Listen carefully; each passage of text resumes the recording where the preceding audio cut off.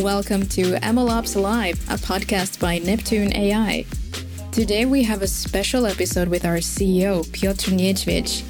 Every couple of months, Piotr dives into a one-on-one discussion with an expert practitioner doing machine learning in production. Tune in for a no-fluff, in-depth MLOps conversation.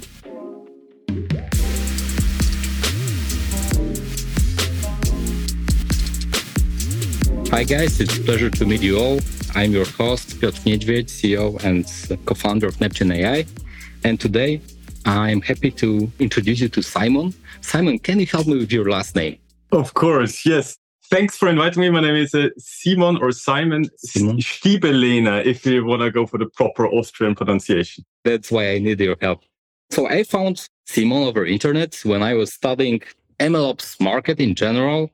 What I was looking for ML people with MLOps engineer in title, and was curious about their background. And Simon's profile looks super interesting for me because have a quite diverse background. I've also read some of your blog posts, and it is how I came to the idea to invite you to this podcast. So Simon, if you can, for a starter, tell us a little bit about yourself. How you get into your current role, into MLOps engineer position, and how it started. Sure. Yeah, so for me, indeed, my background, looking at my profile, looking at my previous career stations and academic stations, indeed, it does look quite diverse. I originally started out academically, really more on the algorithmic side. So in my bachelor's, I focused on a mix between computer science and business. Then I went spent some time in strategy consulting. So actually a lot on the business side. Well, a bit tech focused, but still a lot on the business side. And then in my master's, really specialized on the very algorithmic side. So actually really classic machine learning. And back then also with a few courses on deep learning, essentially. That's what I spent my master's with. And subsequently went for a PhD on the computational advertising side. So basically thinking about how can we use machine learning to solve specific problems, classic problems of online advertising, such as click-through rate prediction, user behavior modeling, and these things. Well, I quickly learned that I'm too impatient for academia. I need stuff that moves fast. And of course, right, and academia it definitely has its pros and really a beautiful side, but also it was a bit too slow for me. So I decided to change into consulting. So I joined a tech consulting company focused on building industrial AI solutions and the data platforms powering these solutions. So that's actually how I started out as a data scientist, building machine learning models that solve classic industrial use cases, predictive maintenance, predictive quality, visual inspection. Yeah. Then step by step, I took over the lead of the data science team in there. I also started doing public speaking and all these things.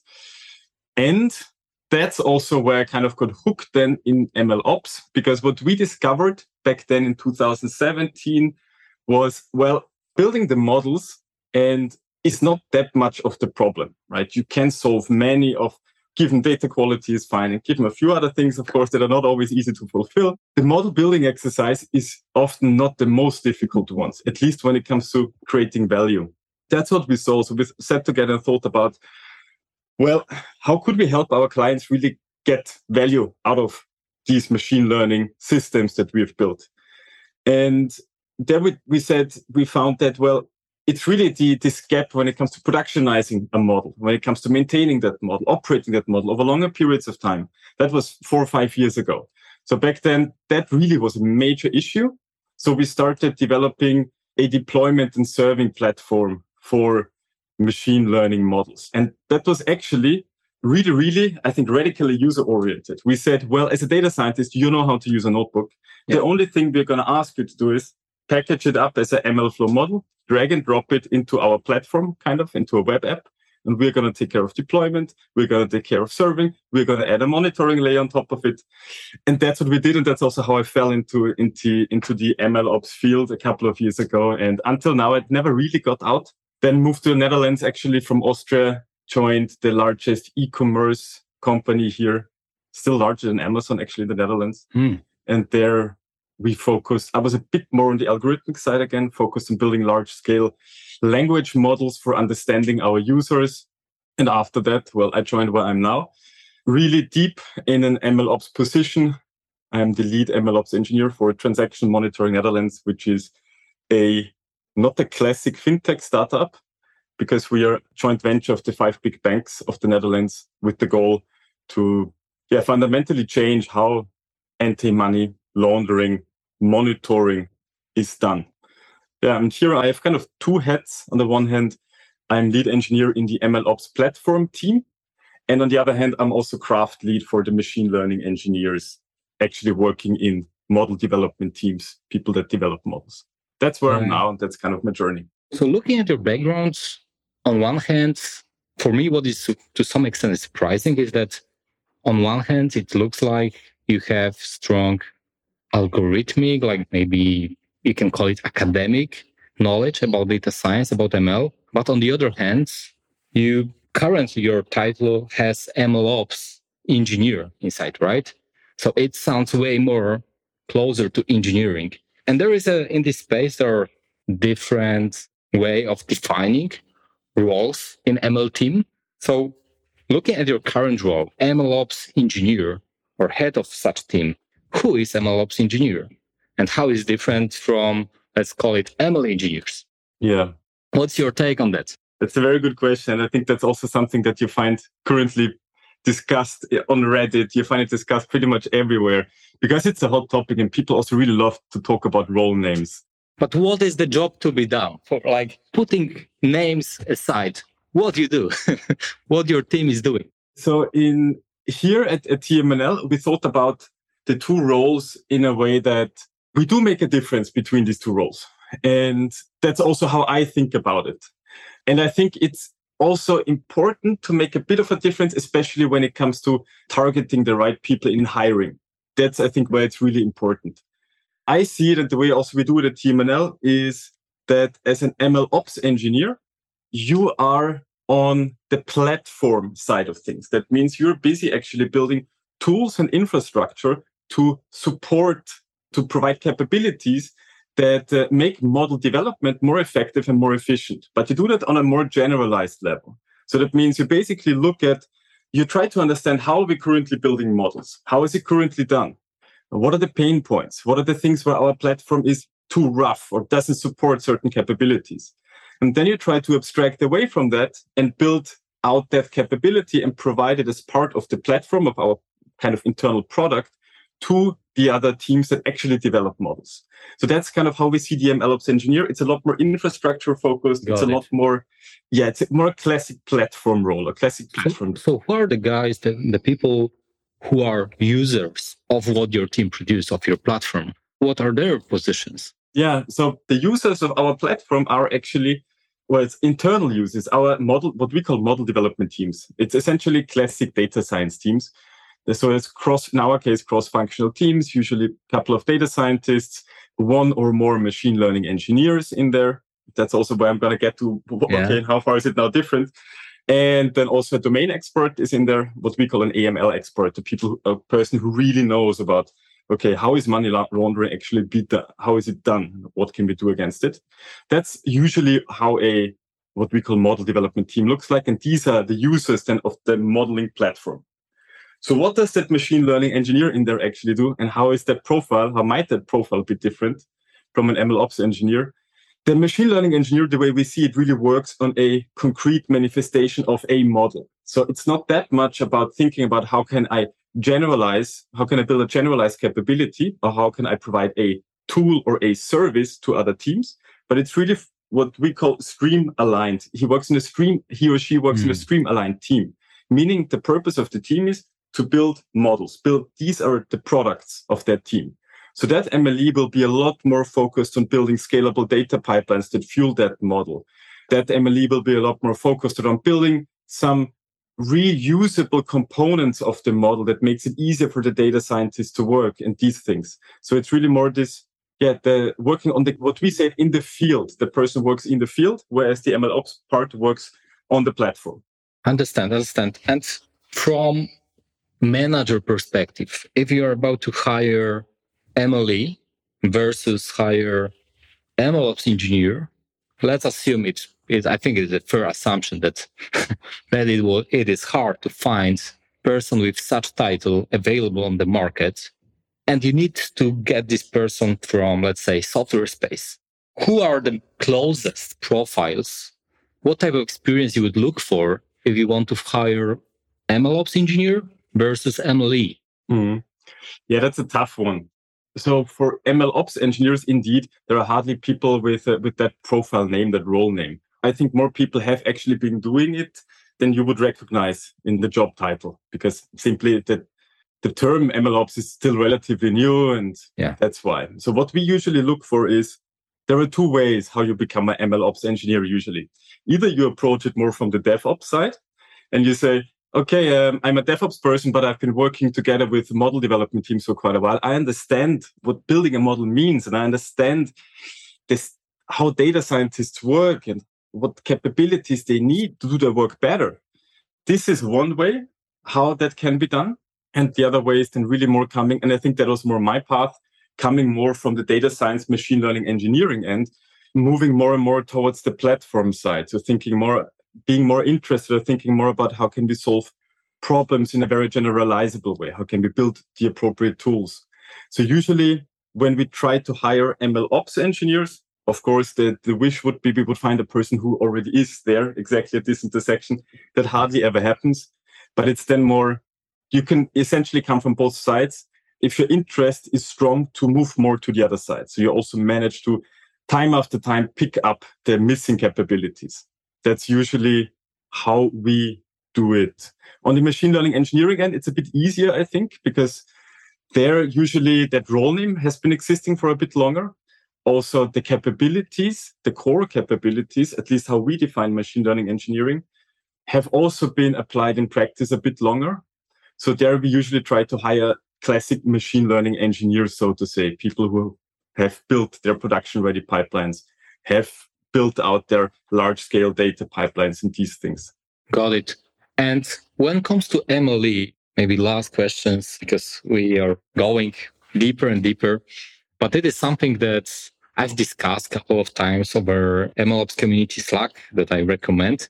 When it comes to MLEs and the difference from software engineers, especially when we are thinking about not super senior, okay, if you can have super senior ML engineer with 20 years experience, not really, right? But what do you think, taking into consideration that when you look at the typical, like how typical computer studies program today looks like, you have at least few subjects, courses on ML, on data science. Would you say, like, do you see that, maybe I would put it differently, what is missing for, let's say, backend software engineer in order to be MLE? Do you see something that is really needed to fit into this role of MLE? Mm-hmm. Yeah, actually, I have, in my previous job, I worked together. I was it was called expert machine learning engineer, which is essentially a staff engineer for machine learning. I worked together with one backend engineer, coaching and mentoring him because his desire was moving towards machine learning engineering. So what I saw there, what is missing from a classic backend engineer, very often backend engineers are still, the primary focus is still Java. So often there it already starts that the dominance of the programming language is quite different compared to what is being used in machine learning. So that's usually the first gap where it starts. So they're missing Python. Often, yeah. Of course, there are also backends in Python, but still Java is massive there. Right. So that is actually one gap where it typically starts kind of it's a different language. So that is one thing, an important thing. A second thing is then I think that is similar to any role that is not very much data related. That is simply, how are the workflows you apply when you work with data? How are they different compared to not working with data intensive workloads? Yeah. It starts with, right, I've had the experience when you show an engineer who has never worked on a data side, you show the person a Jupyter notebook and he's like, why the hell would you actually use that? What's the use case for this? So it's a lot about learning why do people work with data the way they work?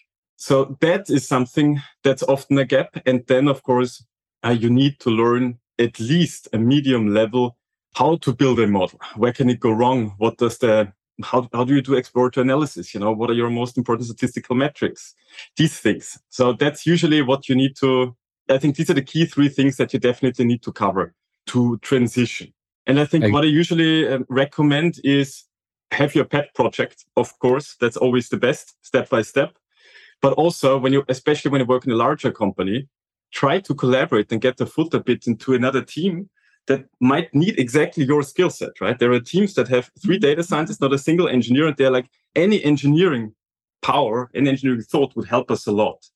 And that's usually a good entry point to start collaborating and getting more experience on that side. Makes sense. And talking about teams of data scientists, there is another debate in the industry about where data scientists, how they should be placed in the organization, whether we should look for centralized AI team or platform team. I think it may be different if you look at MLOps engineers building platform, maybe different from data science team that is centralized versus what is called stream aligned teams. What is your take on that? Where, like, if you're, let's say that you became head of AI, I saw you that you've been head of AI in the past, and the CTO, the board asked you, okay, Simon, like, how we are going to build it? Yeah. So starting out with your first data science use cases, I think that's a very different setting usually compared to, when you've been doing stuff for a while and there is awareness across the company.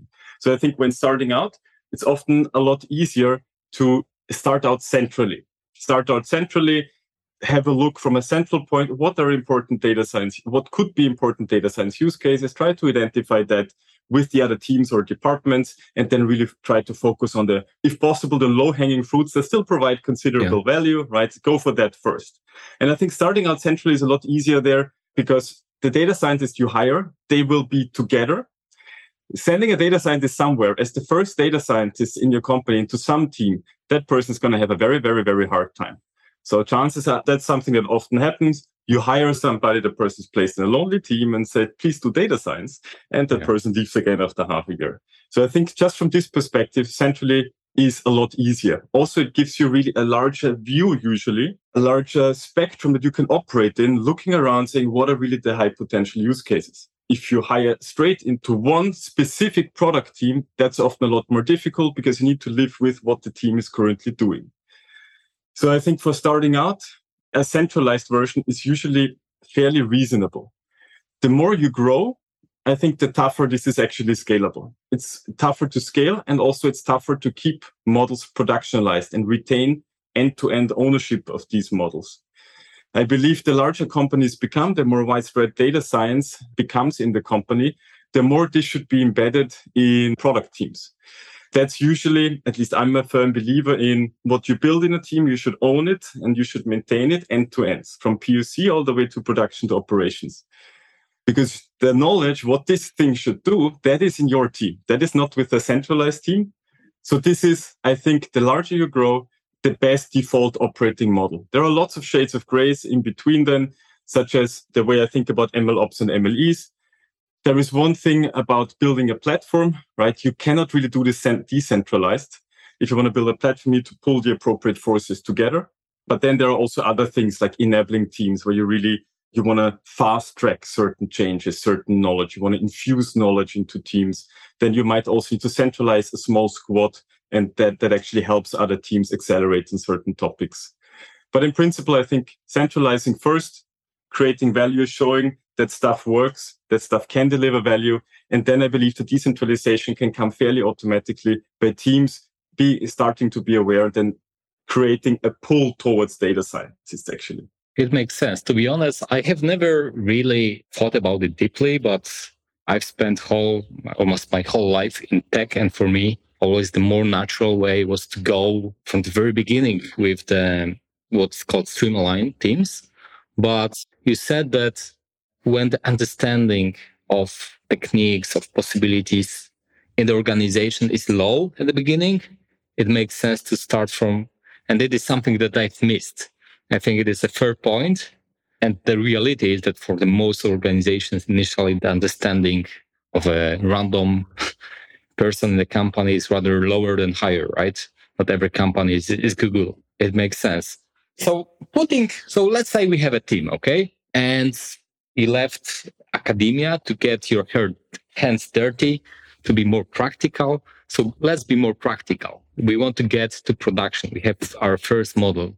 How is it different? Because typically, if we look at the product teams, we would be looking at teams that already have some software developers. They have some existing, let's say, SaaS service.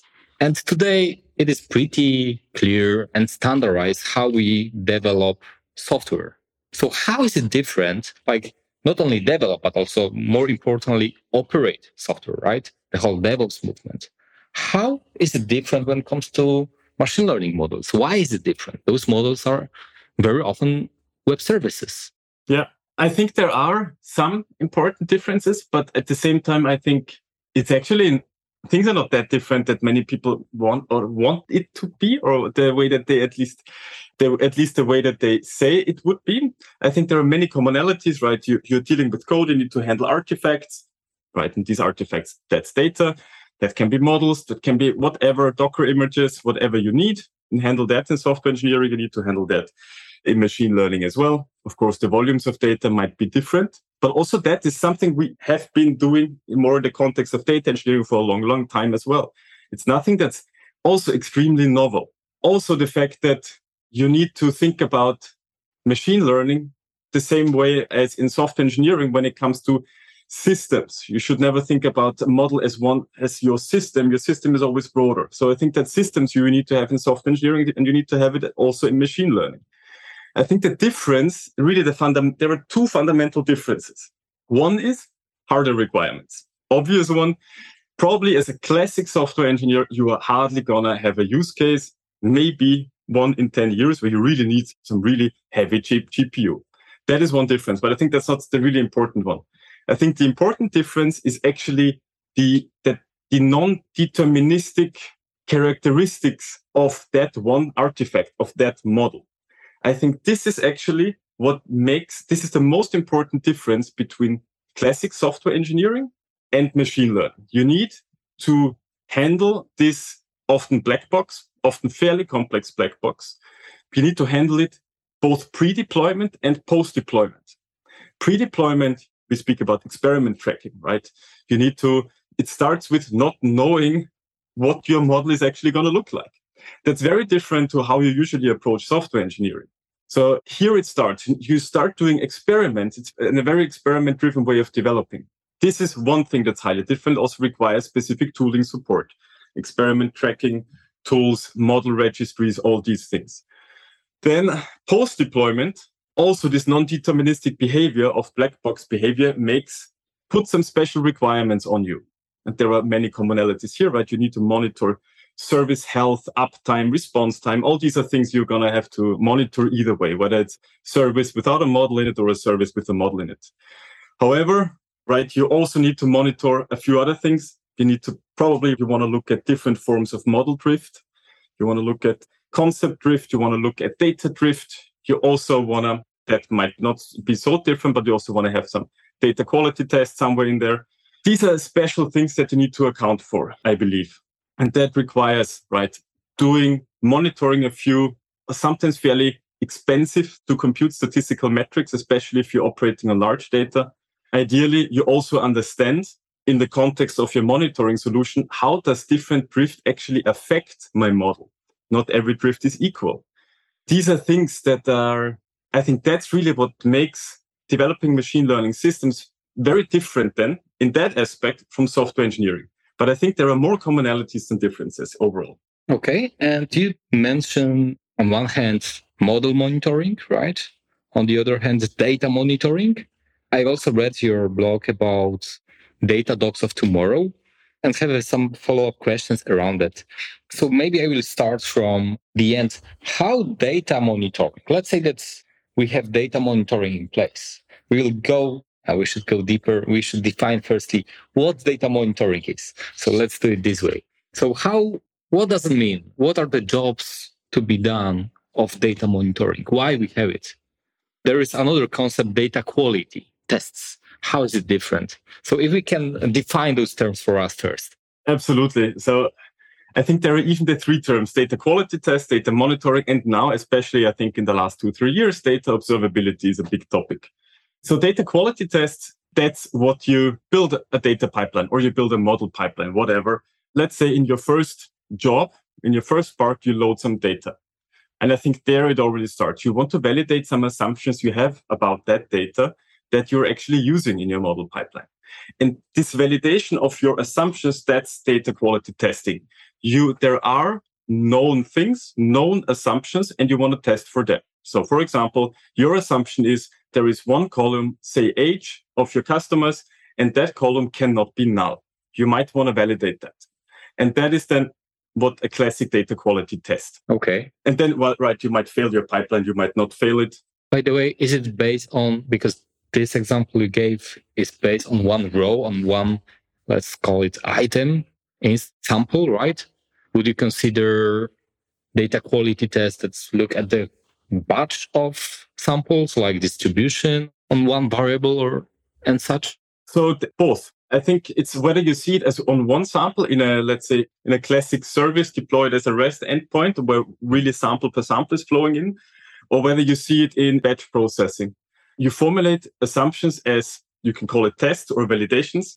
And if these assumptions are violated, you want to act upon it in one way or another. So whether it's batch processing or in a real-time or near real-time service, at least I don't really make a difference there. And I think the jump to data monitoring is then, somewhat smooth. I think what the difference is not, I think, super hard. Same as between data monitoring and data observability. I see it more like a spectrum that we are moving in. The way that I see data monitoring is really that you have a relatively focused view on known relevant aspects of, let's say, your data pipeline or your service. That means you're focused on what is happening and when is it happening. So what is happening, let's say, a null value, and when has it happened? And then you kind of let that bubble up in a way in terms of you push metrics, you're saying, we had 5 null values, you had 0 null values, you populate a monitoring dashboard. And that's how then you're using some predefined metrics, right, to provide some alerts. That's typically then what I would call data monitoring. Feels like a great moment to interrupt the show and give you a 30-second pitch of Neptune.ai. Okay, so we help with model metadata storage and management. That means you can log model metadata from anywhere in your pipeline and view results in the web app. You can organize and display it however you want, search, debug, and compare experiments, datasets, and models, save your production-ready models to a centralized registry, and collaborate on your projects across the org. Oh, and we integrate with pretty much any MLOps stack. Just plug us right in. For more, go to neptune.ai or check our docs. They're pretty good. I wrote them. Hope that was 30 seconds. Back to the show. So kind of tracking and acting on results of those tests. It sounds like that. It's tracking and surfacing them and alerting, essentially. Right? And then you would get this classic alert via Slack or whatever saying your metric A has exceeded threshold X. Sure. So where is the drift here? The drift between? Where the data drift concept is in this picture. Yeah. So when we look at data drift monitoring, what you could do is you would assess statistical. Let's make it simple. And let's say you have one pipeline. You have one model pipeline, a batch pipeline, and you run that once a day. What you would, for example, do is you want to compute a set of statistical metrics for a given variable. Let's stick to age of customers. So you compute different statistical metrics, right? You compute, for example, let's say your mean, variance, whatever. You compute that over time, or you use other tests such as KS tests or a PSI to see how these distributions change over time.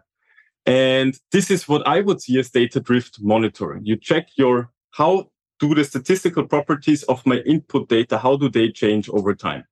And then again, if it exceeds a certain threshold, or ideally, if you know how it affects your model, if it affects your model, you would get an alert saying, hey, take care, something is going to influence your model. So I think really it's only about, we talk about data drift monitoring in the context of data monitoring, it's monitoring a certain set of metrics. But I would still put it into, of course, the field of data monitoring. It's monitoring a specific thing. Got it. And follow-up question would be around model monitoring. That on one hand sounds like something separate, right? But on the other hand, if you look at model as a data transformation, like model evaluating inputs, producing outputs, yes, it is ML model, but you can think about it as a feature engineering from some perspective. So how, like, can you use, let's say that everything starts from data. We have data monitoring in place. Can you use it for model monitoring? Yeah, so I've actually had exactly this debate a few times with colleagues as well. So my opinion is absolutely you can cover a lot of use cases with classic data monitoring tools. A lot, right? Think about, and I've built solutions using classic stacks, right? Classic stacks such as Prometheus and Grafana, CloudWatch and Datadog, whatever, to monitor a lot of important aspects of your model. You do not, at least for a variety of tasks, you do not really need specialized tools. But also, because, right, you can compute all your metrics you want to have and you monitor them. That's fine. But it doesn't mean that it's always the best thing to do, because it does require you to build things that potentially you could get out of the box using the appropriate open source library, using a third-party vendor, whatever, right? So these specialized model monitoring tools, like think about Y-logs or Evidently and so on, there is an absolutely valid and very good reason why they exist and why they flourish, because they do make a lot of things for you a lot easier, a lot more reliable, and a lot more efficient often as well. Some things, of course, you could build it with your custom stack and using Prometheus and Grafana and everything. You can theoretically build anything, but it doesn't mean it's always a good idea because usually your job is not building that custom tool, but your job is a quite different one. Your company probably creates value in a different way. Yeah. And also then there are fairly complex features. These tools often come with like anomaly detection on top of your alerts, or even helping you understand how does a certain drift of a metric influence your model. All these are things that get really, really tough to build using non-specialized tools, actually. Anomaly detection on top of alerts, it is something that I've seen in DevOps tools. But when it comes to understanding that this particular anomaly or this particular drift would impact your model in this way, it is something that I've not seen of course, in the classical software tools. I'm curious how this will develop, because I'm asking myself, okay, why we wouldn't add a plugin to Datadog or ELK, right? Why? Don't know. I'm just observing this part of the market. I fully agree. And what we've often done is we use open source packages who take away a lot of at least the part of creating these metrics, so computing these metrics in an effective way. That is something that you very nicely get out of existing open source packages usually. But you can also just use that and plug it into Datadog, plug it into any other solution. And through that, actually, you can get the best of both worlds to a good extent. And I would also recommend that this should always be the way to start. Look at what tools do you currently have in your company? Do you have Datadog? Well, then don't from the start think about what MLOps tool do I now need? Because most likely you can cover, let's say 80% with your existing stack and an open source tool or a small custom implementation. I'm also looking at that from perspective of what you would do. Like, let's say that there is an alert. Okay, there is some anomaly detected in data. What you can really do, this alert is happening at 2 a.m. Are you going to wake up data scientists and ask her to rebuild your model, or what you can really do? Yeah, data scientists, I think, are usually not used to being on call during nights or weekends. Exactly. So it would be a tough culture shift. Yeah. But okay, let's not get into it deeper. So I want to do kind of a step back and get back to higher level again. And okay, we had a team, we have data. Maybe we are monitoring data or not, quite like at the beginning, not. You, in one of your blogs, you defined something like vertical prototype as a way, like it was an answer for a question, how we can go to production. What is the right strategy when it comes to going to production with a model? Can you elaborate a little bit more on it? Yeah, so when I wrote and also when I do conference talks and I speak about vertical prototypes, then what I'm referring to is a philosophy of how I believe, not in every case, but in many cases, you should approach building a model. So when we think about how a model is usually being built, what are data scientists also trained, how are they trained to build models? Usually what's being what data science are being trained at, and I was trained like this as well at university, was get that data, take a notebook and build a model and carve out your test set, do your tenfold cross-validation, take care of the imbalanced data, all these things, and then build your model and optimize. Optimize what I call in vitro. So like in a lab, you're optimizing in a lab and optimizing and optimizing. Sure. And then at some point, I've hit, this looks good, F1 score, 89%. Let's now take this to production. So then, right, you throw it over the wall to your engineering team or whatever, or maybe you have some people join you, maybe you have a cross-functional teams, and then you start deploying that to production. Often that still takes organizations quite a while because it's still not something that is super regularly done in many organizations. And then after, let's say, half a year, finally this model is in production. Well, and then hell breaks loose, stuff doesn't work. Of course, you don't have that feature in production, or that data quality isn't that good in production, and then stuff starts breaking. So this is what I call doing a horizontal prototype first. This is, I think, how you should not approach building a model, because you're going all in, all that effort, but you're only measuring what matters. You're only getting to what matters at the very end, actually. And if you then fail, you've wasted a lot of time, a lot of effort, and a lot of motivation of people. So this is what I believe you shouldn't do. You should target vertical first. And with vertical, I mean, better not focus on the model first.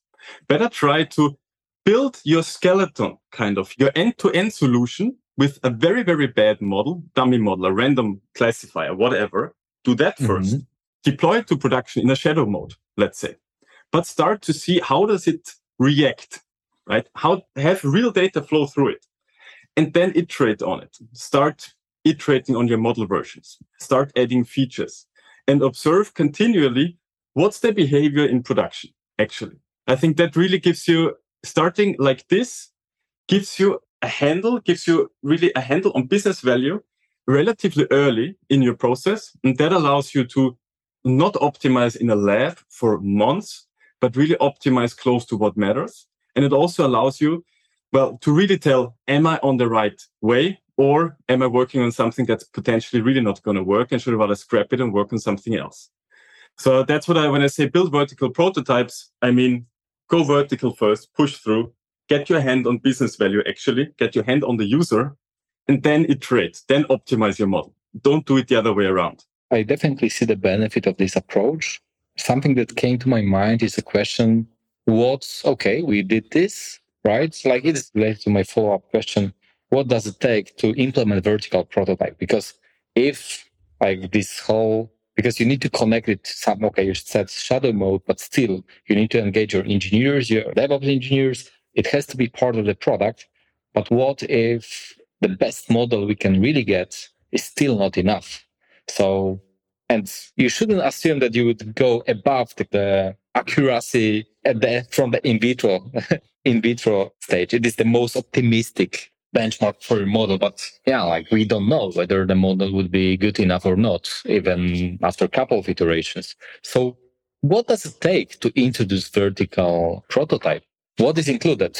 Vertical prototyping if you do not have a good modeling platform, vertical prototyping is very expensive, right? For a model you haven't even, let's say, properly started. Maybe you've spent a week or two on it. Going all the way to production, if you need to build this custom every time, you can completely forget about that. That's way too much effort. So in order to do vertical prototyping well, you actually do need a strong modeling platform. And with modeling platform, I mean, you do need people who have who have the knowledge of MLOps, who can automate the very most of this process of going from a model to deploying it and serving it. That needs to be automated to a very large degree. So usually, currently, when you look at organizations, how model productionization is being done, it sometimes feels like a 1900 factory. It feels like you need 10 people. You need to throw it from one person to the other. Everyone does like 2 pieces. It's quite a complex process, manual process. If you have that, you can't do it. You really can't do vertical prototyping. It's too expensive. What you need to do is you need to understand your processes. You need to streamline them and automate them. Then you have a 21st century factory, and then things can work very fast, right? So it sounds that it is a good strategy once let's say you have some models already in production. Because of that, you have established platform team, right? So for the next models, it sounds like the right approach. Correct. You need a strong platform that makes it easy for you to go from a model, an experiment, right? Some model artifact to it being served in a production environment. And that's also what I see as fundamental reason why MLOps exists. MLOps should do that. It should make your path from idea, from POC to production. It should make it fast. It should make it effective and efficient. Got it. So going a little bit step kind of deeper and forward. So one of the way how data scientists, like here, I'm not sure whether it's data scientist or ML engineer, who is passing not a model, right, singly trained model, but rather a pipeline from development to production. I've read your blog about your experience with AWS SageMaker pipelines. And like starting, from the very beginning, how would you define pipelining framework, why we need it, and what is pipeline role in a vertical prototype? Mm-hmm. Yeah. So how do I define a pipelining product? So pipeline, I think, is an incredibly overloaded term when it comes to not only, everything engineering, but I think everything data even worse. Let's go with MLOps pipeline. Oh, actually, it's not sure if it's even MLOps pipeline. I would say data-centric pipeline, at least. Okay. That is, at least I make the split between CI/CD pipeline or build and deployment pipeline and anything that takes care of orchestrating your data workloads. That's in my mental split between things. So the way I see a pipeline, especially in a data context, is really a way how you can construct a sequence. And that sequence can also have parallel steps of jobs, right? It's a DAG you're constructing. That's what a pipeline is. So you have, again, a concrete example of a simple machine learning pipeline would be a training pipeline. Let's say you would have the first step saying, let's load some data from my data warehouse, for example. Then the second step says, okay, let's pick up that loaded data and let's do some pre-processing, right? Remove some null values and that stuff. Then you have a step that says, let's do feature engineering. We could parallelize that. We have some expensive features to compute. So we have 5 jobs running in parallel, computing different features, and then we join them again in a step. And then you have a training step. And that finishes with checking in your model into the registry. Let's say that's your training pipeline. It's really a DAG. It's a directed acyclic graph. And we have like frameworks, tools that are named themselves as ML model pipelines solutions. So what is so special? Like it is DAG, right? We have more generic Apache Airflow. I know it's used in ML as well, but why we need specialized pipelining solutions once we have more classical ones, generic ones? I think Airflow is a great example. Airflow, I think my feeling is you find it like in every second company, there is at least one team using Airflow, and there are good reasons for it. It's incredibly flexible. It has been there for ages. And I think if you have Airflow, you probably don't really need a machine learning focused pipeline in that sense, at least not an additional service or product. With Airflow, in principle, you can do anything you want, but it will require bending it quite hard here and there, or it will require, again, quite some custom stuff you need to build. It's not going to be as easy to use for your use case because Airflow was not built for a machine learning use case. So when you compare it to machine learning pipeline frameworks, for example, MLflow pipelines has been released in experimental mode like 4 months ago or something from Databricks, of course. And then you have SageMaker pipelines. In my case, we are working heavily with SageMaker pipelines. But then you also have Kedro, for example, and a few others. When you compare it, these products were built for other users and for a slightly other use case. The concept of the DAG is the same. You're still composing your DAG. But what you get out of the box probably helps you do things a lot faster than you would do the same thing compared to you doing the same thing with Airflow. For example, because I know SageMaker pipelines by far the best, you have dedicated hyperparameter tuning steps. You have a dedicated register model steps that you just say, register this model and it's going to take care of all the rest. You have dedicated evaluation steps. Train test splitting is really, really easy. It just takes away a lot of effort, but you don't really need it if you have Airflow. So it is kind of higher level abstraction over lower, like it started from TensorFlow and we have higher level abstraction libraries on top of TensorFlow, like PyTorch, for instance, right? Yeah, so definitely I also see it as a more specialized version of a DAG. I see Airflow as quite general purpose, and there are a few other more general purpose ones. But then I see if you go more specialized, it's going to help you do your thing faster. But also if you do using SageMaker pipelines, let's say only for your data pipelines, probably you will have to bend it there again. So if you want to do everything specialized, you're probably going to end up with 2 or 3 different pipelining frameworks, or you could just use Airflow for everything probably. Got it. So talking on SageMaker pipelines, for instance, I've met, I will call it 2 clusters of jobs to be done around pipelining frameworks. On one hand, what you can call is Kedro. I think Kedro call it a pipeline authoring. So it is a way of defining a pipeline, right? We are not executing it yet, but defining steps, conditions, etc. Like defining this DAG. On the other hand, we need to be able to execute the pipeline. So let's call it pipeline executor, or orchestrator. And very often, those 2 are connected. What is your take on that? Should it be connected? So I'm not sure. Maybe SageMaker pipelines works on GCP or on-prem. I don't know, but I rather doubt. If we had it split in this way, we could potentially have one like code and execute it on different machines. What is your take? How it should be done? Yeah. So unfortunately, SageMaker pipelines can only be executed on SageMaker. So yeah, I think that also really highlights the major downsides of SageMaker pipelines, but also, right, you also have Azure ML. So also another way how to author pipelines on Azure, and the same for the GCP. And I think that also highlights really the downside of these frameworks. What you said is, yes, you're locked in. You're completely locked in, essentially. You're binding yourself to that specific provider. And so I think that is a major downside. Upside is, well, of course, integration is as good as it can get with your provider. So I think that is something you always need to see the larger context. Is my company locked in anyway, right? Is this going to be really a problem, or do we have way bigger problems if you really want to migrate away here? I think that is one thing to think about, but also what you mentioned, so, pipeline authoring tools allow you for more flexibility if you want to switch vendors. A good example is ZenML. The ZenML, I think, has done a magnificent job of really providing one way how to do it. Working on integrating ZenML, integration of ZenML with Neptune as we speak.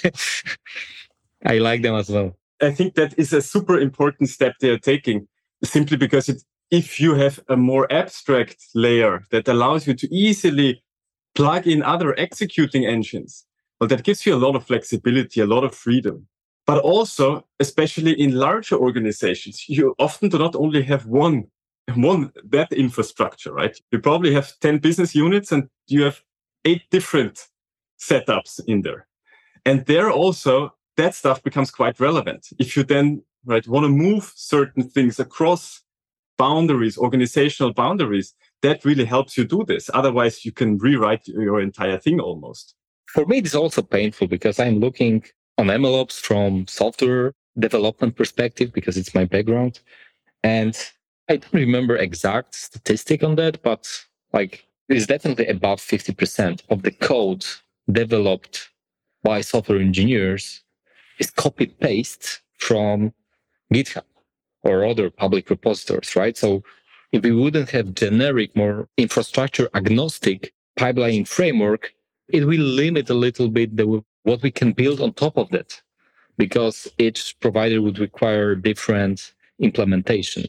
Anyway, let's see how it will develop. Maybe they will come up with Kubernetes, of course, initiated by Google, but today is a infrastructure agnostic way how we operate clusters. Yeah, we are, for example, we are heavily using SageMaker pipelines, really basically for everything. For us, the contract is you want to deploy a model, the contract is it must be a SageMaker pipeline. This is the artifact you basically submit to the platform.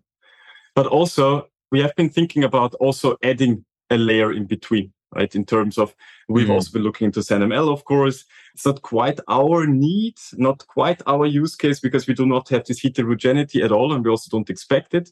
But having that a layer on top what a vendor provides you, it also gives you more room to, for example, make future migrations of models just a lot smoother, right? Your users don't care anymore where this actually runs. You as a platform team, you can modify this layer, manage this layer in a way to introduce changes, introduce, different encryption keys, whatever you need, whatever you want. This gives you the flexibility, actually.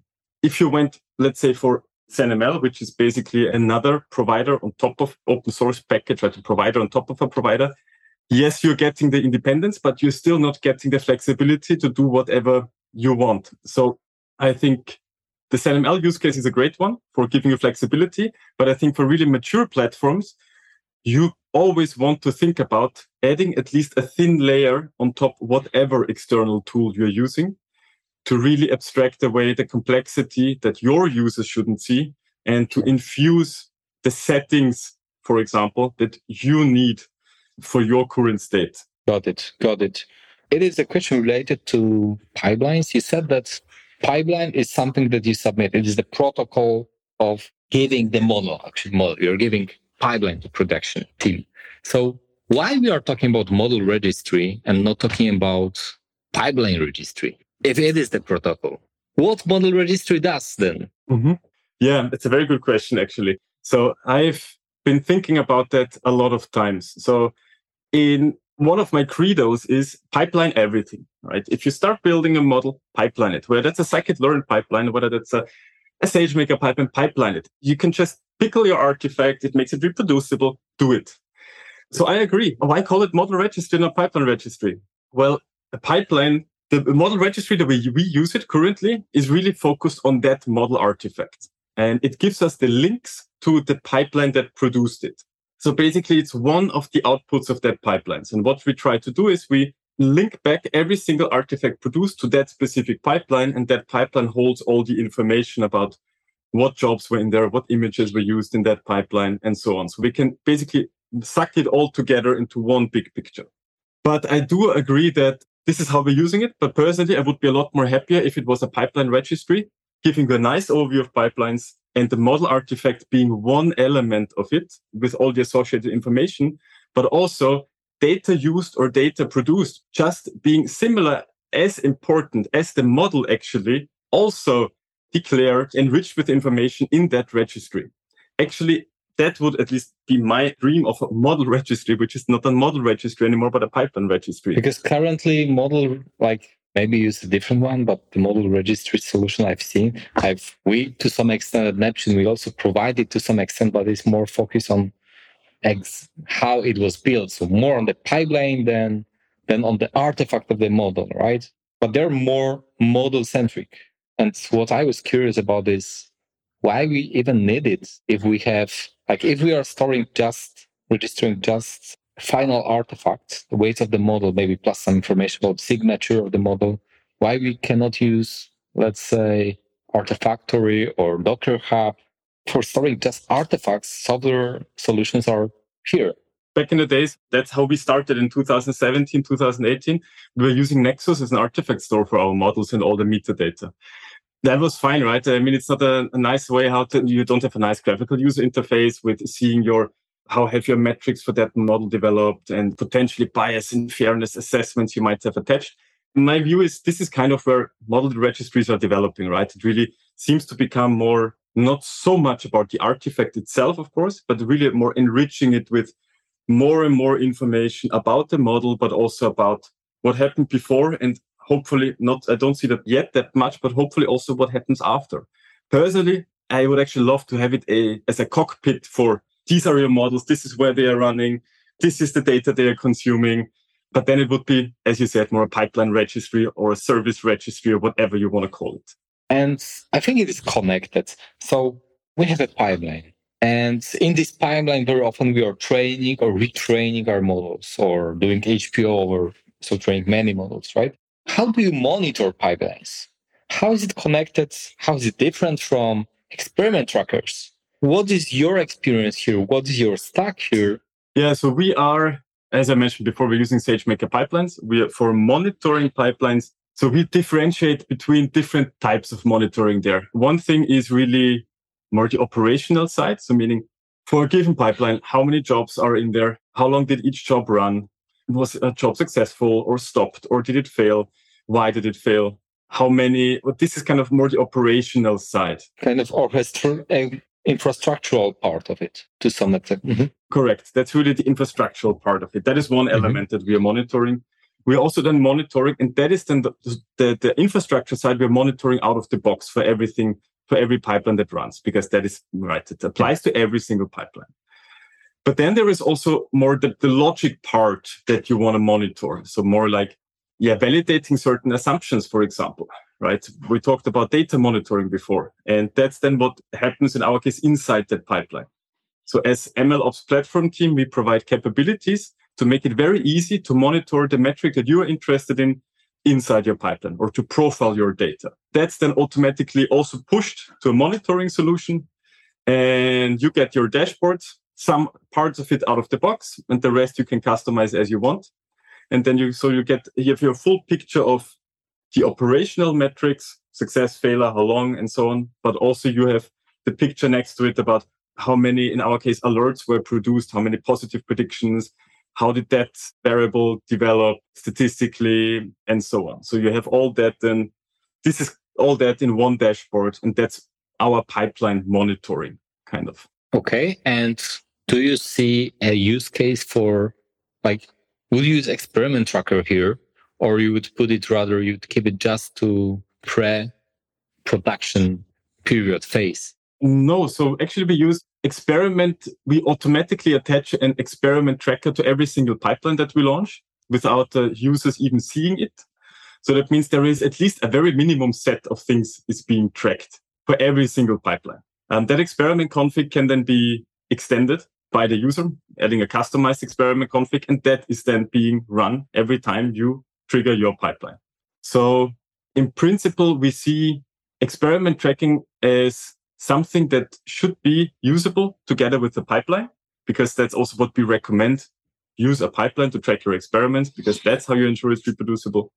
It's a lot harder by just running a notebook, but also experiment tracking should serve you also in a notebook setting. I think it should cater to both. Got it. Okay, Simon. So my last question would be a question that I'm asked by, I told you that I have a lot of friends in classical software engineering. So I hear it more and more often that DevOps engineer or senior DevOps engineer was asked to operate model in production, move model to production, or get interested with MLOps. And they asked me what they should learn, what they should do in order from being top senior DevOps engineer. You have A player, and the person wants to be A player MLOps engineer. What would be your recommendation? You're an MLOps engineer. I think when you're a senior DevOps engineer, I think you have a great starting point to, I think, transition, or I wouldn't even say transition, because I guess DevOps is still going to be like 70% of your work. So it's more like to add that ML part of knowledge that you're missing. And I think actually really that's what you would need to do. You really need to start with learning data science. You need to fundamentally, for a successful MLOps engineer, is understanding your users, understand how data scientists work, and understand their needs. Because from a building perspective, that's probably not going to be what's going to be challenging for you if you are already a senior engineer. I think it's a lot more acquiring understanding for data scientists. That is best done by doing courses, right? Starting with what's a linear regression? How do I actually build a model? What are the packages that I'm using? How do I package my models? How do I evaluate them actually? What are the challenges there? How can I building out the pet project? Let's say fully automated system that we train a model, it's being deployed, it's being served using some public API, perhaps add some Spark streaming to it that pings your deployed model, and then monitor some metrics in there and re-trigger your training once the metric exceeds a certain threshold, right? So cultivate the pet project where you're going to feel very comfortable on the DevOps stuff, but you're going to see that it's going to become more challenging actually on the data science part of it. So I would really recommend doing that. Do you see, like, okay, the person has learned it, right? Started operating first models. What do you think about collaboration between MLOps engineering team and DevOps team, especially in the context of, let's say, a SaaS startup. It can be later stage startup, but we have a SaaS solution. It is our business. We have there some, let's say, maybe 10 ML models operating on production. Do you think it should be in this setup of a startup like that? Do you see it, DevOps and MLOps being kind of one team, or you would recommend to have two teams organized a little bit differently? So I think in principle, these two parts are very, right, they have a big overlap and they are operating based on often to a large extent the same background. They're operating using similar tools, or at least they should in the very beginning. So depending on the size of the teams, if you can be one team, why not? Especially because you're both busy building automation for users. The main difference is who are your users. So I think when the team size permits, I think it makes a lot of sense keeping these people close. You could also think about having two arms of one team or so, more like two specialized parts. So they keep below the often recommended 8 people per team size or something. I think that can make a lot of sense. I think at TMNL, what we are doing is we have also thought about that in some parts, because we also have more a classic platform cloud engineering team, which is a lot more, most of them are classic DevOps people. In our case, I think we are not one team because our teams would be too big, but we do share. We have overlapping crafts actually. So that means we have a few people who belong to the DevOps craft, but working in the MLOps team. So that means we try to strengthen the links between these different roles through having crafts in there. And in the organizational structure, if you can share it, who is, I'm not sure it's called lowest answer. Basically, we are looking for managers, where they meet. What is the Yeah, we have a very flat organization. Right now, we are like 70 people, and there is one line manager. That's the C-level. Okay, so it's kind of CTO, right? It is the person. Correct, the CTO, everything comes together. Of course, the tech leads, that's my role. But it's not like this is where you have technical responsibility, but you're not a manager. Got it. Simon, thanks a lot. I really enjoy it. Yes, absolutely. MLOps Live is brought to you by Neptune.ai. Remember that you can join us live at the next event and ask your questions. And you can register at neptune.ai/events. And then make sure to search for MLOps Live in Apple Podcasts, Spotify, Google Podcasts, and anywhere you get your podcasts. Click follow and don't miss any episodes. Thanks, and see you next time.